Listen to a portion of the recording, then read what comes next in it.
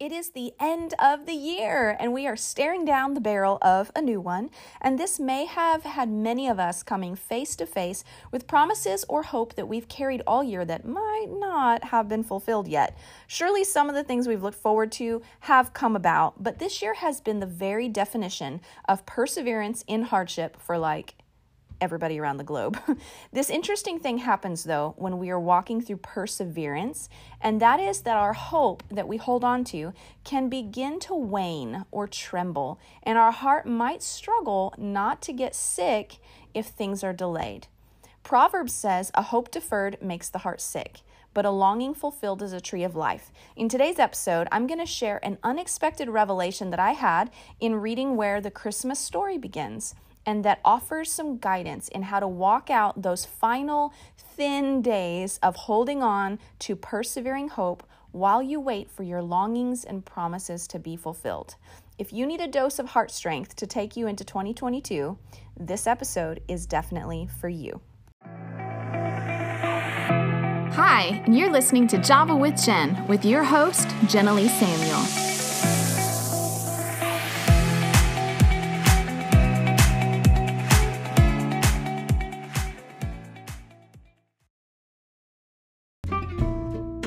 Oh my gosh, before we dive into the episode, I had to make sure to share this exciting news with you that Java with Jen officially has a merch line and a coffee line. Holla! You can go grab a snuggly sweatshirt, a trendy graphic tee, and a super cool coffee mug to go with your delicious, organic, and naturally sourced coffee from Didomy Coffee, who have so generously partnered with me for our coffee line.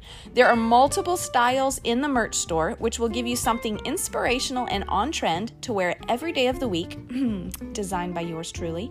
And there are workout clothes, phone cases, mugs, so many options, as well as a dark and medium roast coffee. So much goodness, you do not want to miss this. That's at javawithjenmerch.com, javawithjenmerch.com. Go check it out, and if you order something, throw it in your stories on social media and tag me so we can see what you're loving. That's javawithjenmerch.com. Go check it out. I want you to think of an area of your life where you have been holding on to a promise, believing for a breakthrough, waiting for your miracle. You've been hoping and holding on to faith for a while.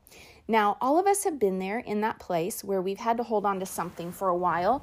And at some point, I guess it depends what our expectation level is, but at some point, it's common for our heart, when we've been hanging on for a long time, to begin to grow a little weary of hoping.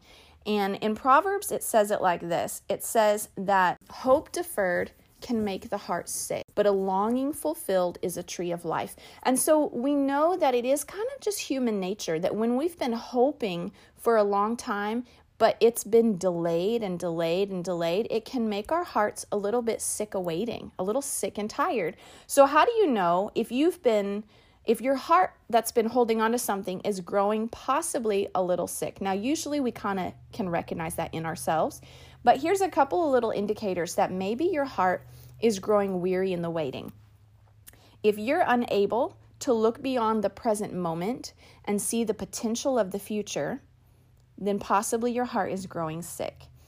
If you don't anticipate things being different than they are now, then possibly your heart is growing sick. If you feel like you have a heavy discouragement or hopelessness, or you find yourself saying, I'm just tired, I don't have the strength to keep hoping for that, then your heart is growing sick. It can look like despair. I found even in my own life, but self-centeredness can creep up when our heart has grown sick, and that's because it's harder to give of yourself in relationships, or you find yourself defaulting to self-preserving behavior. When you've been hoping for something to change and it hasn't been, it can be easy to begin to start protecting ourselves, because a deferred hope really is a painful thing to carry. If you find yourself carrying more bitterness, anger, or even leaning in towards isolation, then your heart is growing sick. Now, if you find yourself in that place, don't get discouraged. I have a hopeful response for you. But if you found yourself in that place, it's good to acknowledge where you're at and be like, you know what? my heart is tired. Like 2021 and 2020 have been two of the hardest years that the entire globe has ever faced. It has brought unexpected death, sickness, changes in jobs, changes in education. Our kids have been really impacted by it in a way that we would never understand because we haven't walked through what they're walking through. And so for all of us in different ways, we have held on to hope, and either that hope has been disappointed, that hope has been perseverant, or that hope has gotten discouraged. And for some, that hope has been fulfilled. But having hope and holding on to hope is a regular part of our human existence. That's part of how we have resilience to withstand difficult situations. Now, I was reading in a quiet time the other day in Luke 1. I felt like the Lord took me to Luke, and I saw this in the situation between Zechariah and Mary. In Zechariah, and the angel Gabriel shows up to Zechariah and Mary and gives them similar prophetic words. He's prophesying over Zechariah, who was John's father. He's going to be John the Baptist's father. And he says to him, Zechariah, don't be afraid. Your prayers have been heard. That hope that you've been hoping for has been heard. And your wife Elizabeth will bear you a son, and you're to give him the name John. He'll be a joy and a delight to you, and many will rejoice because of his birth. He will be great in the sight of the Lord. He will never take wine or other drink, and he will be filled with the Holy Spirit, even from birth. Many of the people of Israel will bring back to the Lord he will bring back to the Lord their God, and he will go on before the Lord in the spirit of power of Elijah to turn the hearts of the fathers to their children, the disobedient to the wisdom of the righteous, and make ready a people prepared for the Lord. So this is like huge, powerful prophetic word. If I had an angel, Gabriel no less, show up to me and give me a word like this about a child I'm going to have, I think that might be a jolt to that hope I'd held on to for so long. Now, I want you to pay attention. Zechariah is at the end of his promise in that he's been holding on to it for quite a while. Now, skip forward to the angel visiting Mary. Okay, so it says, God sent the angel Gabriel to Nazareth to a virgin, Mary, pledged to be married to a man named Joseph. This is what the angel said. The angel said to her, do not be afraid, Mary. You have found favor with God. You will be with child and will give birth to a son, and you are to give him the name Jesus. So in both of these, he says, you're going to have a baby, and this is what the name will be. And then he proceeds to prophesy. So they're in kind of similar situations. He says, you will be with child and give birth to a son. His name will be Jesus. He will be great and will be called the Son of the Most High. The Lord God will give him the throne of his father David, and he will reign over the house of Jacob forever. His kingdom will never end. Now, notice the prophetic word over Jesus it's actually about half to maybe a third of the length of John's. So John received a much more detailed, lengthy prophetic word even than Jesus was foretold with in that prophetic word. I mean, there's way more prophecies over Jesus's life than just that, but in that conversation. So Mary, notice, is on the front end of her promise. She hadn't been praying for a baby. In fact, she wasn't even married yet. So this is very unexpected.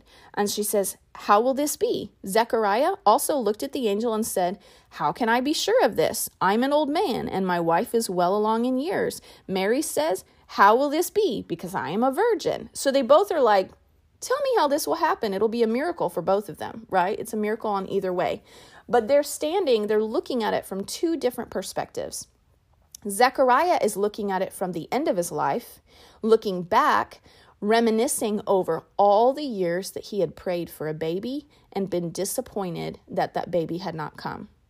Mary is at the beginning of her life, looking forward into her future and wondering what the future will bring. So they have two very different perspectives, and those perspectives fuel the question that they ask the angel. Zechariah says, how can I be sure of this? When will I looked in the original text, and it actually implies that he says, how will I know for sure that this is true? Kind of like a cynical tone to his question. Now, Mary's was an innocent, honest question. I'm a virgin. How's this going to happen? So hers wasn't, how can I be sure of this? Hers was, how is this going to happen? So implied in her question is a natural assumption that what the angel is saying is correct, and she's going along with it. She's like, so how will this work out? Zechariah's question implies doubt. It implies cynicism to the angel. And the angel says, I am Gabriel. I stand in the presence of God, and I have been sent to speak to you and to tell you this good news. So he had established his authority in the situation. He's like, I know what I'm talking about. And now, watch this. He says, now you will be silent and not able to speak until the day that this happens, because you did not believe my words, which will come true at their proper time. The angel responded to Mary. He said, here's how it's going to happen. The Holy Spirit will come on you. The power of the Most High will overshadow you. The Holy One will be born. La, la, la, la. This is how it's going to happen. Nothing is impossible with God. So we're not going to focus in on Mary's response and how the angel responded to her. I want to focus in on Zechariah, because for anyone who has held on to a promise or an expectation that the Lord would do a work in their life, you may resonate with that kind of inclination to be a little cynical. Kind of like, there's another place in scripture where an angel showed up to give someone a word, and they're like, don't mess with me. Don't get my hope up. I think it was Hannah when she was praying for Samuel. She said, don't mess with me. Don't play with me.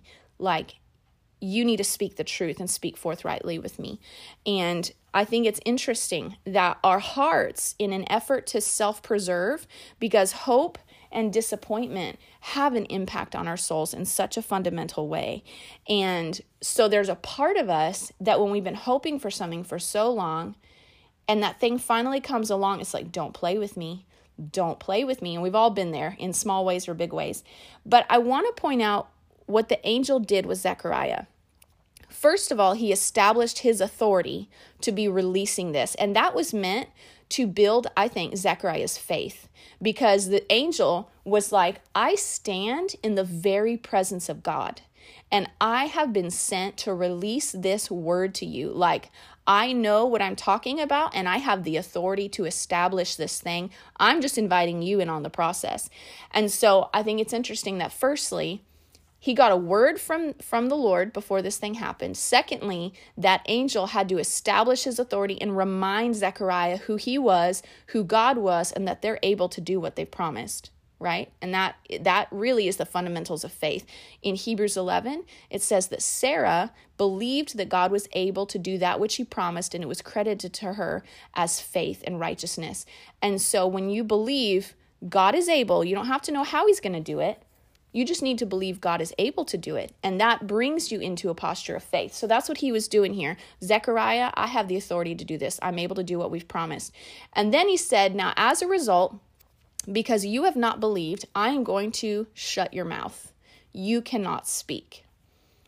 Now, this is really, really, I think, the clincher of the story. And it's very, very telling about what is most important when we are believing for the promises of God.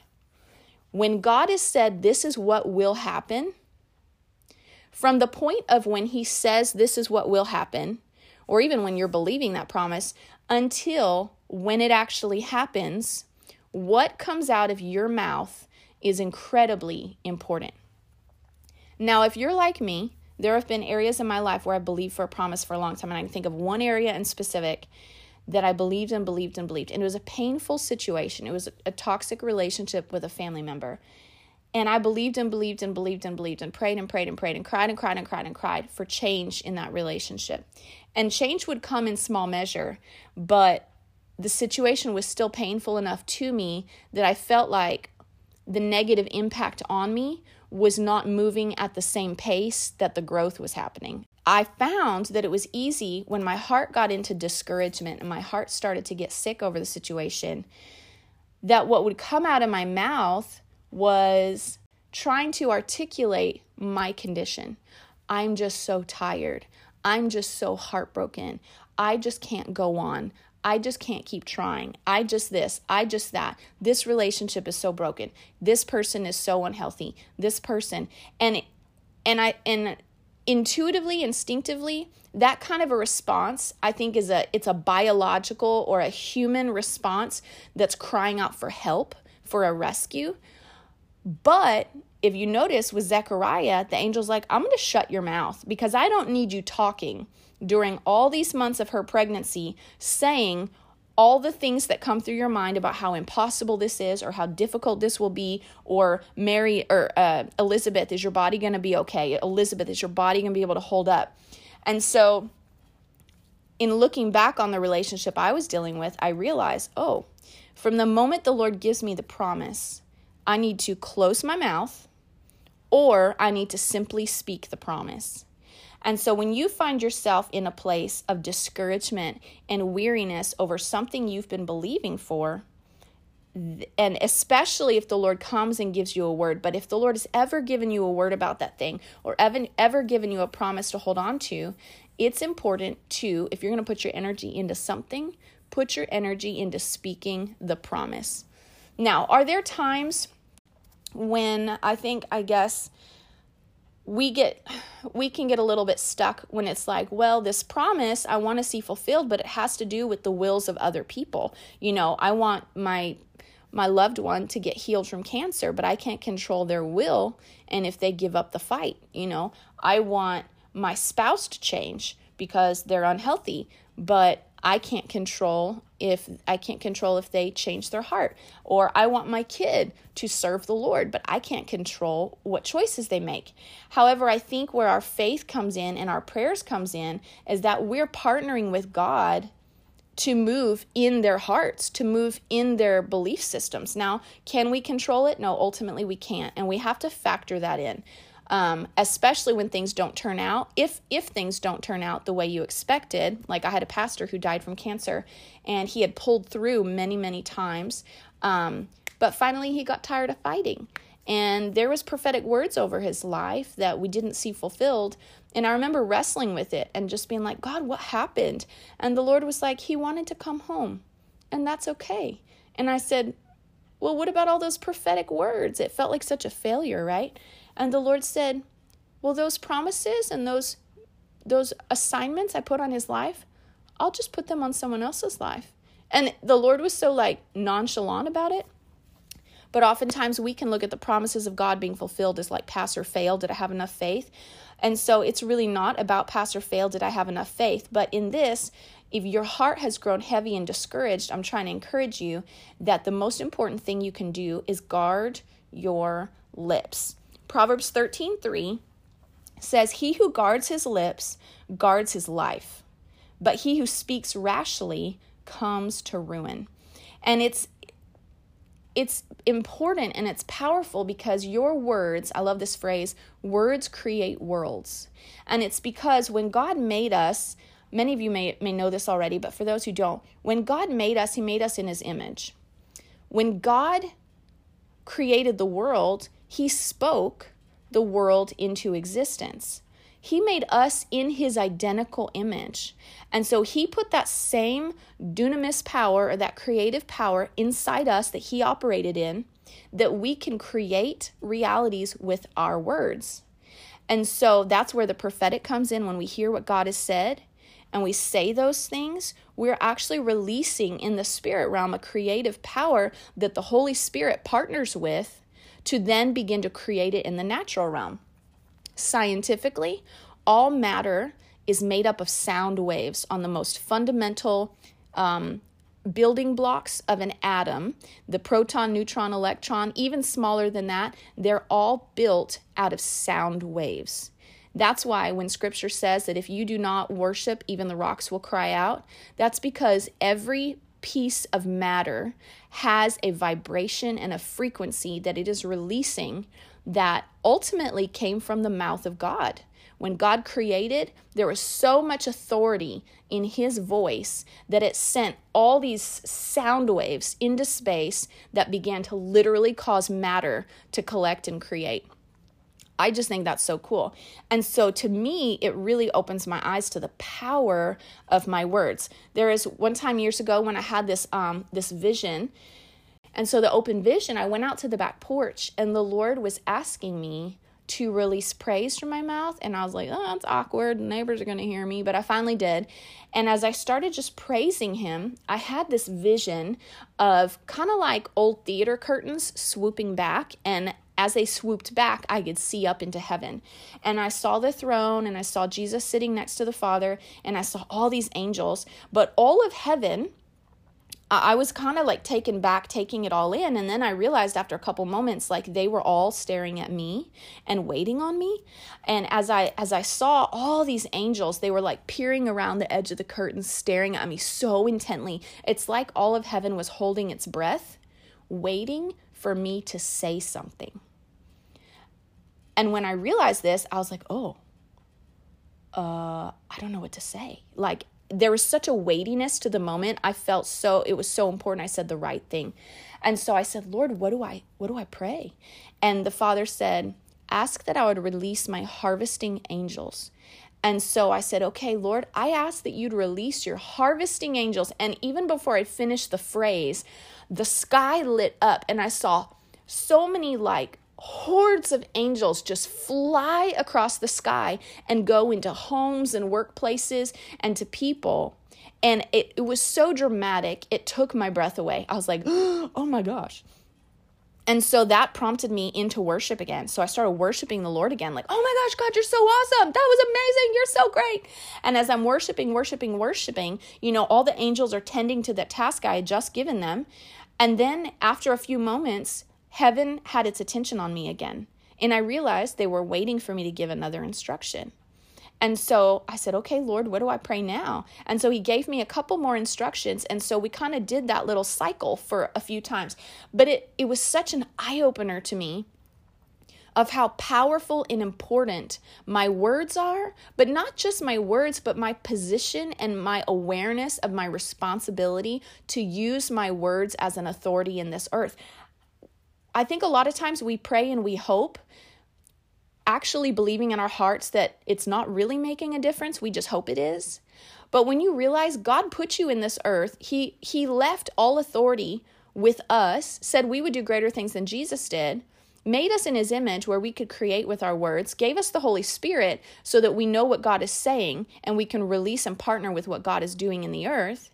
We have a responsibility with our words. And that is how we create. So your faith is what gives you eyes to see what God is saying. And your words is how you establish what he is saying.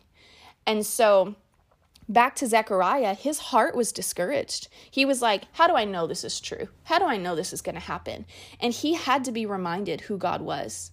If you're in a time where your heart is weary and tired, you just might need to remind yourself who God is. You might need to go into worship. You might need to get in a place where you see God again and you recognize you are the God of Abraham, Isaac, and Jacob. You are the God of the Red Sea. You are the God that destroyed Goliath with a little shepherd boy. You are the God who brought down the walls of Jericho. You are the God of all these mighty things. You are the God who brought me out of poverty. You're the God who brought me out of this and brought me out of this. And remind yourself who God is, and then shut your mouth unless you're going to say what God is saying about your situation.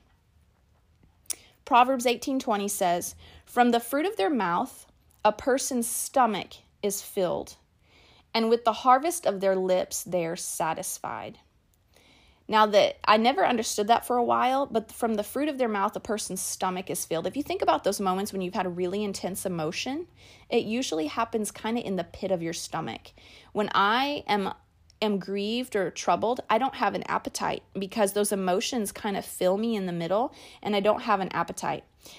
It's interesting that word, the belly is filled, or the stomach, it means the womb or the place where things grow.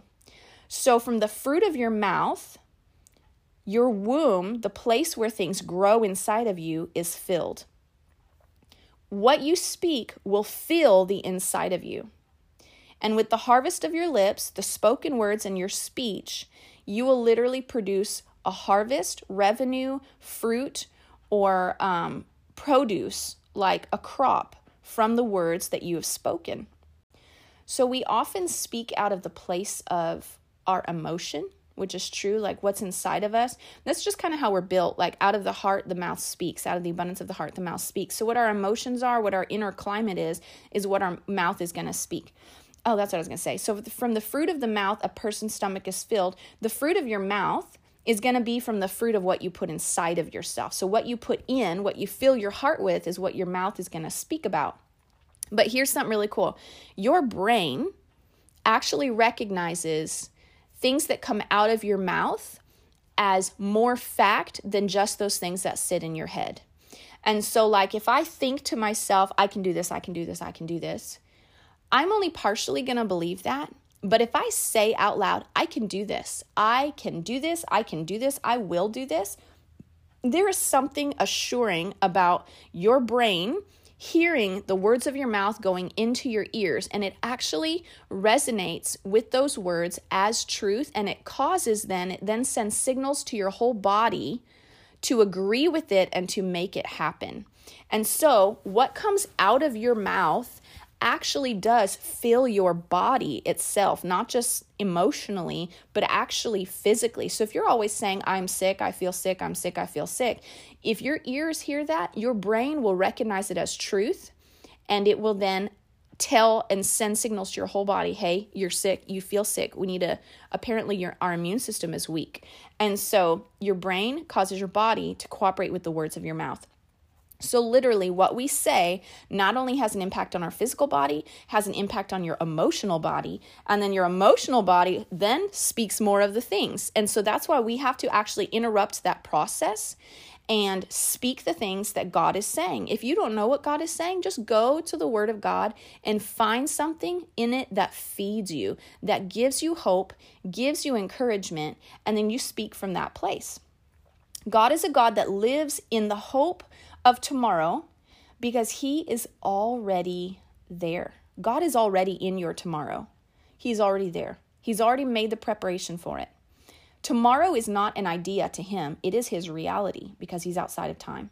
And He is sharing His current reality with your temporary waiting until you are able to journey into His current reality. And hope was a picture of that. Hope is like the vehicle. Hope and faith are like the vehicle that take you from your temporary reality into God's current reality. He lives in your tomorrow. And so faith and hope are the vehicle that you drive in that gets you there. But what happens if you start losing hope because you've been driving for a while? You might feel like you're running out of gas, right? You got to stop off. You got to fill back up. You need to get into God's presence, get in worship, get in the Word, fill your hope back up, so you can keep driving until you reach that destination. And the reality is we don't ever know when that destination is. Sometimes God is kind and tells us a timeline, but most times we're just driving on faith and hope. And that is a very important, essential place to live. Now consider this. Satan wants to destroy your hope because hope is the doorway to faith living. If you don't have hope, you lose sight of faith. If you lose sight of faith and like the picture in your heart of what you're believing for, when you lose sight of what God has said will be, when you lose sight of that and you start looking at today and here and now, that is the beginning of the end of your hope. You have to have a future, an ability to see with future eyes to know what God is going to do. Or if you still can't see, God, I have no idea how this is going to happen. Like I'm praying and believing for my brother to get saved. I don't know how that's going to happen. But here's what gives me hope. I know that God is able to do that which He's promised. And He's promised to get a hold of my brother. And so that's the place I stand in. But Satan will try to destroy your hope. Because if he can destroy your hope, if Satan can destroy your hope, he can fill your heart with discouragement.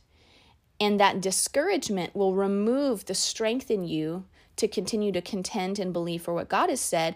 And then your words will begin to be a weapon against what God is doing versus for what God is doing. Because your words are powerful. In fact, the Proverbs, 18, says that the tongue has the power of life or of death. And whoever loves it will eat of its fruits. In other words, whoever's intentional or whoever believes what they're saying, you will see the fruit of your lips. So if Satan can get you into discouragement and he can get your lips and your words to align with his plan, he can use that power and anointing on your words to accomplish his purposes. This is why it's important to guard our words. And I want you to recognize that the enemy has an intention to destroy your hope. Like he has a plan to destroy your hope. I say that not that we'll be fearful, but because I want you to recognize that sometimes when discouragement comes, It is actually a plan of the enemy to undermine God's promises in your life. And I have experienced this many times, and I have had to be repentant because I didn't recognize that the discouragement I was experiencing came from the hopeless phrases and the hopeless things that the enemy was speaking to me. And I didn't recognize that those lies and those phrases were from the enemy to fuel discouragement. I just blindly walked along with it for a long time. And of course, that discouragement is wearing. It's weighty. It taxes your strength and energy. And it caused me to begin to misalign myself with the plan of God and to begin to align myself with self-preservation, self-centeredness, self-protection, making an alternate plan. Like, discouragement was the pathway to me stepping out of that faith life that God wanted me to continue to subscribe to. Satan will try to destroy your hope when he sees or hears you saying that something is taking too long to grow and that you're running out of patience or you're running out of hope or I'm just getting so tired or I don't know how much longer I can do this.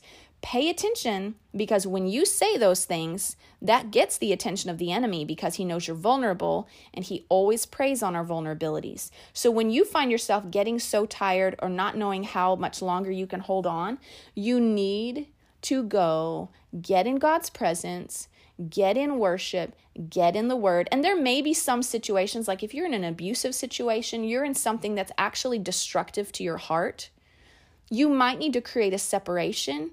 That doesn't mean that God can't work in that situation, but if it's destructive to your heart and you've been doing everything you know how to stay in faith and stay in the word and stay in God's presence and get his promises and speak in faith, but it's still destructive, then there are times you have to have boundaries and draw lines and stuff. So I'm not saying there's not a time and a place for that, but I'm saying if you feel like God has still said, hey, this is what you need to believe me for, then in that journey, this is how you can guard your heart from aborting that process before it comes to birth. Okay? Pay attention to the areas where the enemy hits you with discouragement. What areas in life do you find yourself discouraged the most about? These are often the places where you carry your greatest anointing, and he is trying to destroy your obedience to walk in it. Let me say that again. Pay attention to the areas where the enemy hits you with discouragement or where you feel and experience the most discouragement.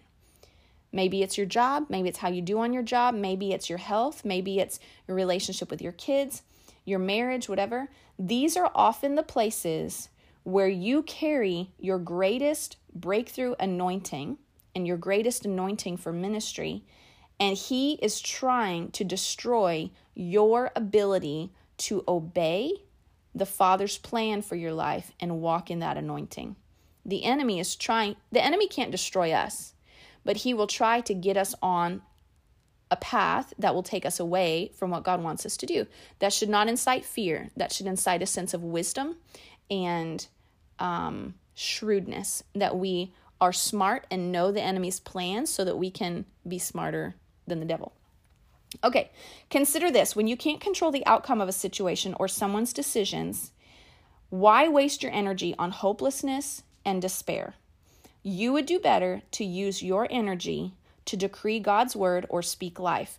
Now, how close you are to the situation may vary depending on what the situation is. If you're believing for God to heal your husband from an abusive lifestyle, maybe abuses alcohol or abuses drugs or whatever, just because you're believing God to work in his life doesn't mean you have to live in the same house married to him where his life decisions are being destructive to you and your family. Okay? You can have boundaries and still believe God to work at the same time. So I want that to be very clear. You have the right to have boundaries. But if you find yourself in discouragement and hopelessness, that is what I'm addressing today, is that condition of the heart and how to get back into hope and back into faith when you've been believing for a long time. Okay, so here are some simple ways that you can guard and cultivate hope. 1, watch what you say, like Zechariah. If you're going to say something, speak life over the situation or don't say anything at all. Secondly, practice gratitude. When we're in difficult situations, when we get into complaining, we actually worsen and accelerate the discouragement inside of ourselves. However, when you practice gratitude releases the same chemical hormones in your body that falling in love does. And so if you want to have hope and good feelings and feel in love with life, gratitude is one of the most powerful habits you can adopt. Gratitude is powerful. Also, hope believes that even negative experiences have come for your good. So a hopeful perspective, when you face challenges, even negative experiences, a hopeful perspective says, you know what, this is hard, but I know this has come for my good, for me, and not against me. So what can I draw from this situation so that I see how it's for me? And so a hope-filled heart believes that things are for you, that things come for you and not to you, to be done to you. Hope is deeper than optimism, but both are very important. Optimism is found in your thought life and in your self-talk. Like when you wake up in the morning, what's the first thing you say? Oh, I can't believe I'm so tired. No. Optimism says, it's going to be a great day. I will be wide awake in just a few moments. Get me some coffee. It's going to be a great day. Optimism is found in your thoughts and your self-talk and getting the word of God in you, encountering Jesus, worship, self-talk, healthy thoughts. All of that plays into an optimistic attitude. Hope is a deeper state of being, but it is the result of your optimistic habits. So it's often built around an unshakable expectation. It is faith's cousin. So hope is the long-term stability that carries you through the ups and downs. Optimism will give you the energy to handle the ups and downs. And then hope is kind of like that long-term foundation of faith that says, I know God's working. I know God's working. I know He's able to do what He has promised. And so I hope this was encouraging to you. Remember Zechariah, when you find yourself discouraged or like, God, when are you going to act on my behalf? Remember Zechariah, the angel shut his mouth, but he shut his mouth so that the promise could be fulfilled. So if you're going to speak something full of life or what God has said. Again, if you're in a situation where you need to draw boundaries and you need to create distance so that you're not being harmed emotionally, verbally, sexually, mentally, spiritually by a person or by a situation, by all means, create distance. But just because you create distance doesn't mean you stop speaking life, doesn't mean you stop believing, it doesn't mean that you stop knowing that God is able to do what He's promised. And so protecting a position of hope in your heart really nurtures and protects the health of your heart. And don't forget that he who guards his lips guards his life, but he who speaks rashly comes to ruin. And from the fruit of your mouth, your stomach, your womb, that place where things grow inside of you, is filled. And from the harvest of your lips, you will be satisfied. So if you speak negatively, if you speak discouraging things, you will see those things come to pass. You will be satisfied by being like, it's right. All the things I predicted it, I called it.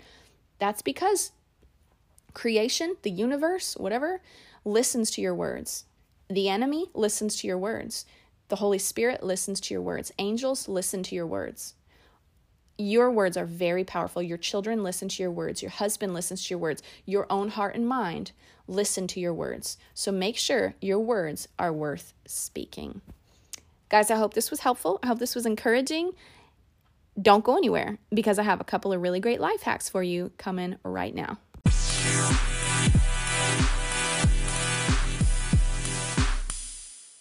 For your life hack today, I would like to give you a little simple thing. Actually, the Lord prompted me to do a little while back.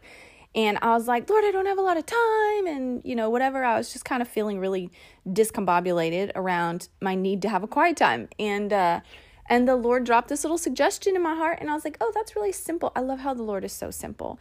And so as you're heading into the new year's, a lot of us are going to have, okay, let's reset. Let's start over. And quiet times are oftentimes a part of New Year's resolutions. Like, I'm going to spend time consistently with the Lord. But if that idea is a little daunting, like, okay, I'm going to jump in and I'll spend an hour every morning, that might not be sustainable for your lifestyle. Or if you're going from nothing to an hour every day, that might be a bit of a leap. So not to discourage you from it, I say go for it. But if you need a way to segue into the new habit, the Lord had told me, He said, okay, do 15 minutes. He said, do 5 minutes of worship, which is basically a song. to kind of center my heart, focus my attention on the Lord, and get, engaged with his presence. He said, spend 5 minutes reading, which is basically enough to read a chapter. And then he said, spend 5 minutes journaling, where I'm processing what I just read. And it seems so simple, but to be honest, the revelation I'm giving you today actually came out of that 15-20 minute quiet time. And I was like, well, come on. Now, I have spent a lot more time studying into it when I prepared for this message, but it was initiated in that quiet time. So if you're looking for a way to make quiet times more regular, more consistent, you need it in a bite-sized chunk. That was a wisdom the Lord gave me that I feel I kind of resort to on days when my time is short, and I'm looking at the temptation of just disregarding my quiet time altogether. Not a good plan. Like, I really need to connect with the Lord on a daily basis. It protects my heart, guards my heart, fills my heart. It's just good. Anyway, so that's one little thing. Another suggestion as you're going into the new year, another little life hack, is whenever I go into a new season or I'm dealing with a new transition, I really take time to get alone with the Lord and get a word for that thing. So every time I was pregnant, I would spend time in prayer early in my pregnancy and say, Lord, give me a word for this pregnancy and delivery that I can hold on to when things get difficult. And for every single kid, the Lord gave me a different promise. It was awesome. It might have been a scripture, but actually for all of them, I think he just gave me a phrase that was unique. And then sometimes he gave me a scripture to go with it. And so as you're heading into the new year, I love to look forward and prepare my heart with a view to what the Lord wants to do in my year. And it just kind of aligns kind of like positions my body like to be facing on with what he is doing, positions my heart and soul to be facing into what he's doing for the year. And so I feel like he's already put a word in my heart for 2022. But I just want to encourage you guys to do that. Take the time, set it aside. Coming up on the new year, you could do it now. You could do it closer to the new year. Sometimes on Christmas Eve, I like to have a special quiet time where I process the year and process the upcoming year with the Lord. And that's often where I'll get my word for the year. So that's your life hacks, ways to kind of take on initiate some fresh connection with the Lord as you're heading into this new year. It's a new season. It's a great time to kind of reevaluate, hit reset. So with that said, you guys, this is the last episode of this year, and season 3 will be continuing in January on the 6th. So make sure you come back, enjoy these 2 weeks off, but go back and catch up on any episodes you might have missed. We're at almost 80 episodes, and so that gives you plenty to go back through and see maybe if there's some that you missed you'd want to catch up onto while you're cooking or traveling or whatever you've got going on. So let me know if you guys are listening to these, which I know you are because I see the numbers and I see the stats, but do me a favor, when you're listening to an episode, would you snag a screenshot of it and just throw it up on Instagram in your stories and tag me at Java with Jen, because I want to see what you're listening to, especially when you're catching up on old ones. And I'd love to hear your feedback. I'd love to hear your thoughts. And if you have a moment and you'd like to go review the podcast in your podcast app or on iTunes, I so much appreciate it. You guys don't even know. It's like unwrapping a present for me when I open my email and see that someone left me a new review. It just makes my heart so thrilled. So I appreciate the feedback. It also helps me when I'm choosing new directions and new things to cover on the podcast, because it helps me know what is speaking to y'all and what is relevant to where you guys are at. So I hope you enjoyed today's episode. Happy New Year. Merry Christmas. Thank you for all the support. Don't forget to check out the merch store. If you get some Christmas money and you're like, I want to spoil myself, go get you some Java with Jen coffee and a Java with Jen coffee mug to take into the new year to have with you for those new quiet times. And so that's javawithjenmerch.com. Go check it out. And otherwise, I'll see you guys in 2022. See you on Instagram in the meantime. Bye. Thanks so much for tuning in to today's show. For those of you who've rated or shared this podcast on social media, thank you. Reading your comments and reviews always means so much to me. Listen, let's stay connected. Come follow me on Instagram at Java with Jen, where you can follow the latest and say hey. It's a really great way to stay in touch. Many of you have also asked how you can support the show. You can make donations through the Anchor app or on Patreon. Or, of course, by sharing, rating, and reviewing on social media and iTunes as well. Your heartfelt feedback always reminds me why I do this. Also, we have merch coming. Stay tuned and I'll let you know when it hits the stores. Until next time, remember, you will fulfill your greatest destiny one day at a time.